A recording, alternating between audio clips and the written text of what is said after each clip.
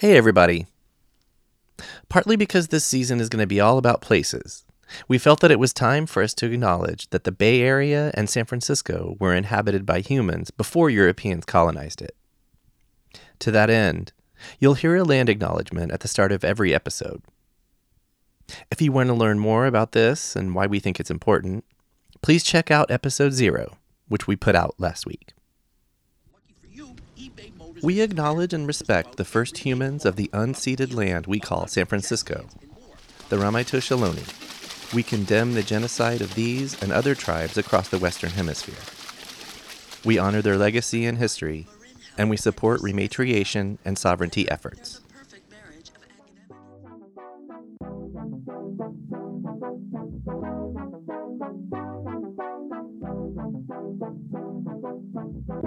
Hello, and welcome to Season 5 of the Storied San Francisco podcast.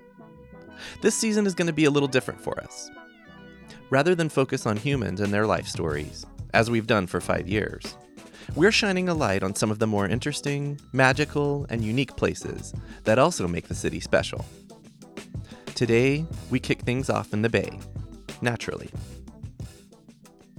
Surrounded on 3 sides by water, the Pacific Ocean and San Francisco Bay are huge parts of the charm of San Francisco. And nestled between China Basin Landing and Oracle Park, where the Giants play, is another, smaller body of water that holds a special significance to so many of us around here. This episode is all about McCovey Cove. The body of water we call McCovey Cove is officially known as Mission Bay, or China Basin.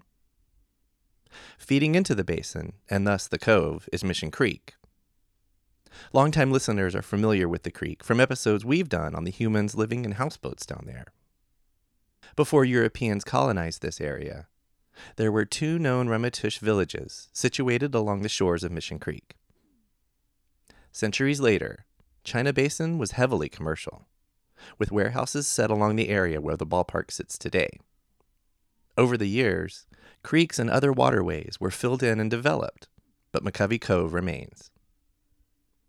In the late 1990s, when the Giants were in the process of relocating from Candlestick Point up to the south of Market area, proximity to water was a huge factor. Back in 2018, when we had Giants President of Business Operations Mario Alioto on this show, he talked about the Cove in the early days of Pac Bell Park. They say that the ballpark was built for Barry Bonds and his tendency to hit home runs to right field. Mario says that right away, the Cove was filled with boats and kayaks. And before humans vied for splash hits, thanks to Don Novello, the comedian known in the 70s for Father Guido Sarducci, the Giants had Portuguese water dogs waiting to fetch home runs hit into the bay.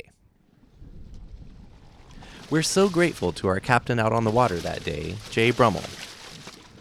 Now let's meet Jay and learn a little bit about the vessel that delivered us to McCovey Cove in July.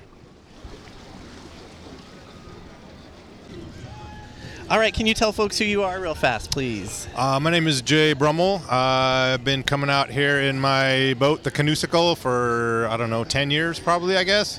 That is a great launching point. Please, what is this vessel that we're on? It's called the Canusicle. It's an old aluminum 13-foot canoe from, I think probably built a lot of them in the 50s.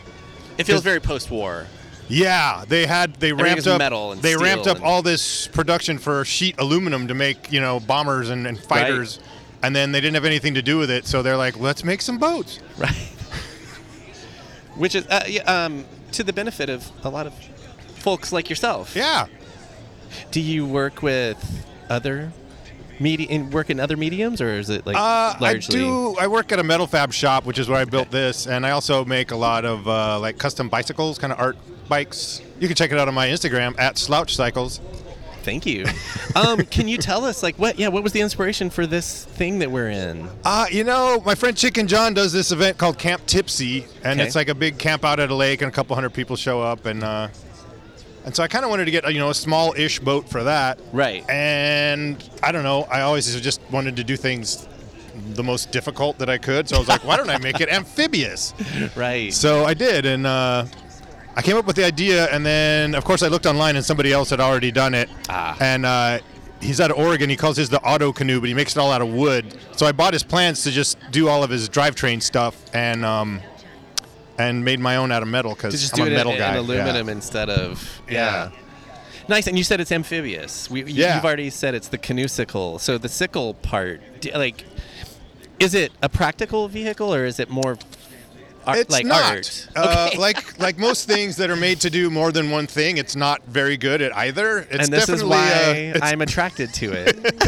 It's definitely a better boat than a bike, but I mean, it handles fine on the land. But so this thing was not made specifically for coming to Giants games. It was kind of both. So there was a dual purpose. I wanted to use it at Camp Tipsy, and I wanted to bring it out here. So right. Had you been in the water for a Giants game before this? Very infrequently, probably just once or twice out of my friend's boat. We used to do. There's a guy named Doc Ellis who pitched for the Pittsburgh Pirates, and he was the only LSD, the only known pitcher to have thrown a no-hitter on LSD. Yeah. So we used to have Doc Ellis Day out here on my friend's sailboat, and we would all dress up in pirate gear, and we had a big banner that honored Doc Ellis, and it said "No" on it. Nice. And we didn't get on TV too much because baseball doesn't want anybody to know about the LSD no. They're really like, no, that didn't happen. I don't know what you're talking about. We burned all that film. Well, at the risk of implicating yourself, were you guys also on LSD? No. I mean, I haven't done any psychedelics in a long time, but that's kind of one of the reasons I built this boat. People are like, why do you build all these crazy bikes? And I was like, because I did a lot of drugs in my 20s. I don't know. Right. No, this is awesome because we've been doing this podcast for 5 years, and I never probably thought that we'd get a Doc Ellis story. But so thank you for that. Anytime. And then, so what's your background? Or where are you from originally? I grew up in the Central Valley in a little town called Reedley that's near Fresno, and I went to Fresno State. And then Highway 99 Highway town? 99, okay. yeah. The world's fruit basket, it's called. Right. And Fresno State. I went to Fresno State and didn't finish, and then I moved to Santa Barbara for a couple years and got kind of bored, and all my cool friends from Santa Barbara had moved up here, so I figured, go check it out. And when was that? You moved to San 1994, New Year's Day. Okay, and you moved to the city or the Bay Area? To the city. Okay. I lived in the Haight to start because I didn't know any better, and then I moved to the Mission, and I've been there ever since. Yeah, I would say to editorialize back when artists could just move to the city. Yeah. And so you've been here ever since. Yeah. What do you do besides build things like this? I used to be part of a group called the Cycle Side Bike Rodeo, and we had pedal-powered carnival rides and a band, and we had a whole shtick, and we used to go on tour. We had a bus. That was pretty fun. And also, about the same time, did a thing called the Seamen. It was like a robot fire, kind of an offshoot of Survival Research Laboratories. Right. My friend Cal was the guy who was behind that, and we did that for 10, 12 years, and we would go on tour. We went to Europe and did shows at RoboDoc and stuff. Oh, nice. It's kind of a fun hobby. Yeah. Our theme this season is Sounds of the City. So it just makes sense that we're here. But yeah. What are when you hear that Sounds of the City? What are some things that come to your mind? Oh, I don't know, like the wave organ or. Gosh, I'd have to think for a minute. Remember the Tuesday sirens that we don't have anymore? Yeah. That's a great one. There used to be a band called Rue Boisdel, and they would play live at Leeds. There was a fabric store on Mission Street called Leeds Fabric, and they would go out there every Thursday and just play it for free. And it was just, back in the 90s Mission when musicians and artists could live in the neighborhood. Right, and just do their art. Yeah, and it was awesome. Yeah.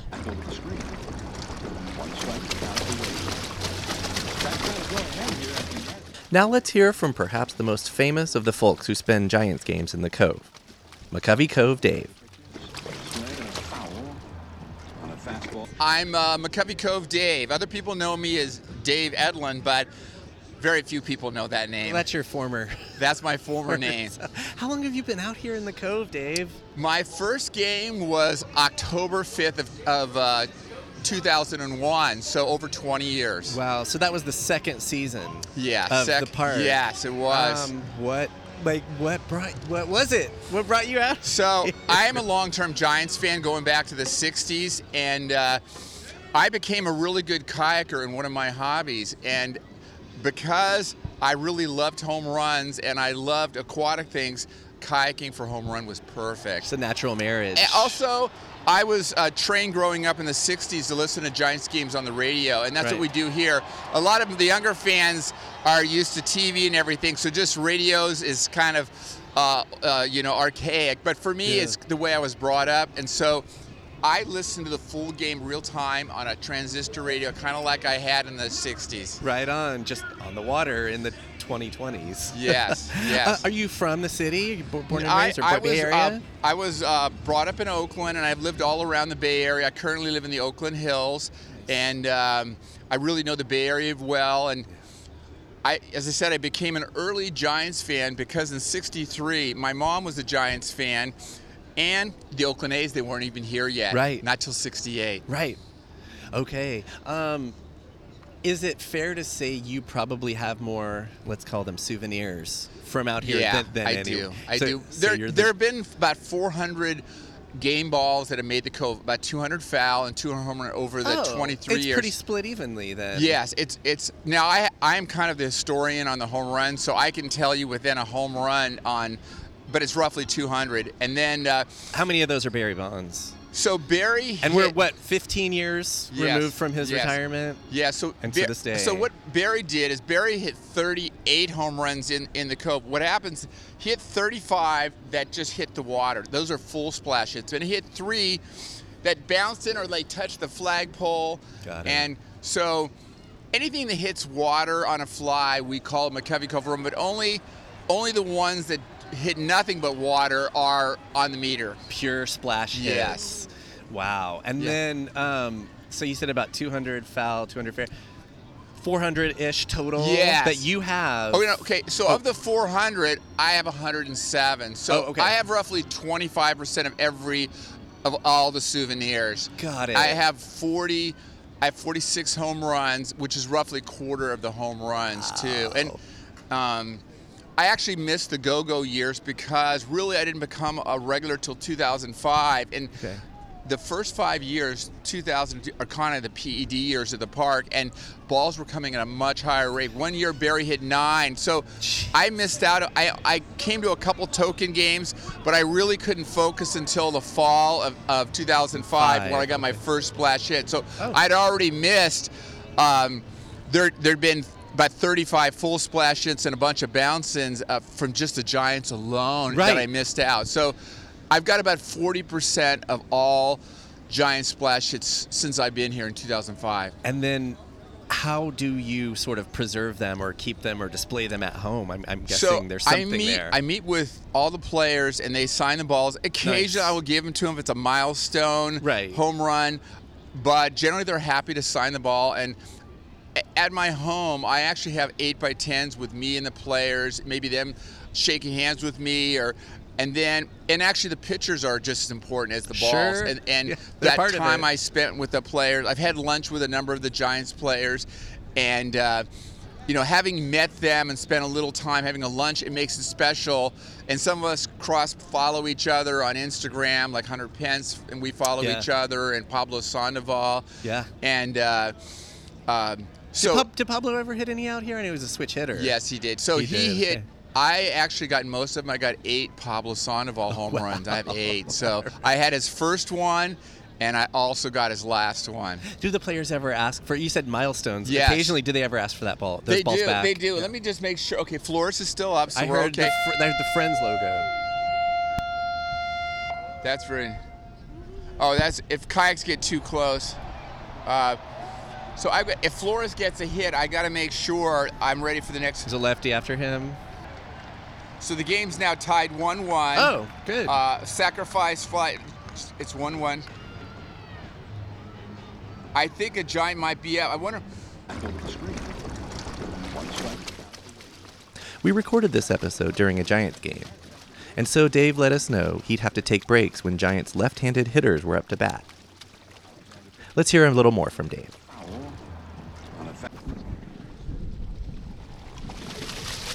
Initially, the home runs, I wanted them for my display cabinet and stuff like that. But over time, for instance, this year, Charlie Blackmon of the Rockies hit his 200th career home run, and it's probably the last milestone he'll hit. And I gave him his 200 home run back. Okay. And I also caught the 300th home run by Carlos Beltran in 2011. I gave that back to him. So if it's like a milestone, I'll give it to him. And like if I get a first home run from a player today, I will give it back to him. Sure. The interfacing with the players and stuff, talking to them, and then having maybe a friend of mine video it, those are the memories that I really want. Hey, this is Jock Peterson. I have one home run. Absolutely. Here's Dave talking a little more about so-called milestone baseballs he's collected from the waters of the Cove.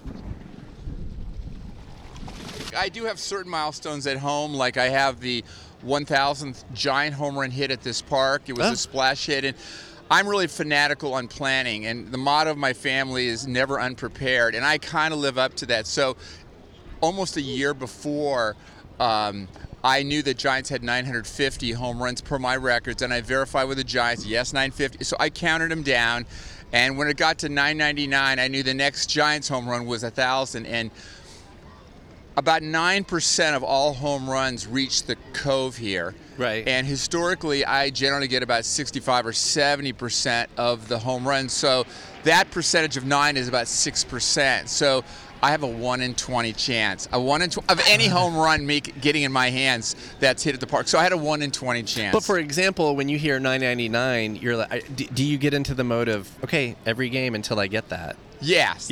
And so like the Giants are going to next year reach the 100th splash hit. So when we get to 99, we're not going to get it this year? I don't think so. The ball's not. What are they at 94, 95? Something we're like at 94 now. I got 93, 94, but 95 hasn't happened. It'll be next year, I'm pretty sure. Oh, Brandon Belt's up, so I got to get ready. Pay special attention to that number, 94. It'll come up again in part 2 of this episode. That's it for part 1 of this episode on McCovey Cove. Check back next week for part 2.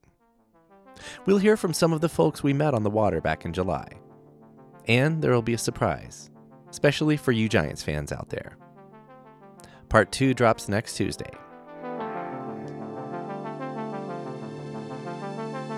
Music for Storied San Francisco was produced, performed, and curated by Otis McDonald. Michelle Kilfeather does original photography for us. Aaron Lim of Bitch Talk Podcast is our contributing producer. And the show is produced and hosted by me, Jeff Hunt.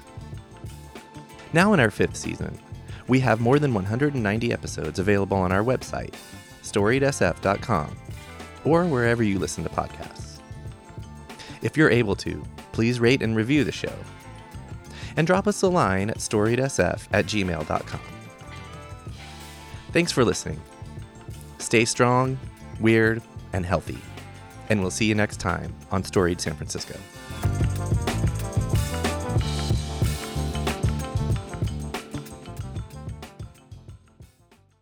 This podcast is a proud member of the BFF.FM podcast network. Learn more at podcasts.bff.fm. BFF.FM, best frequencies forever.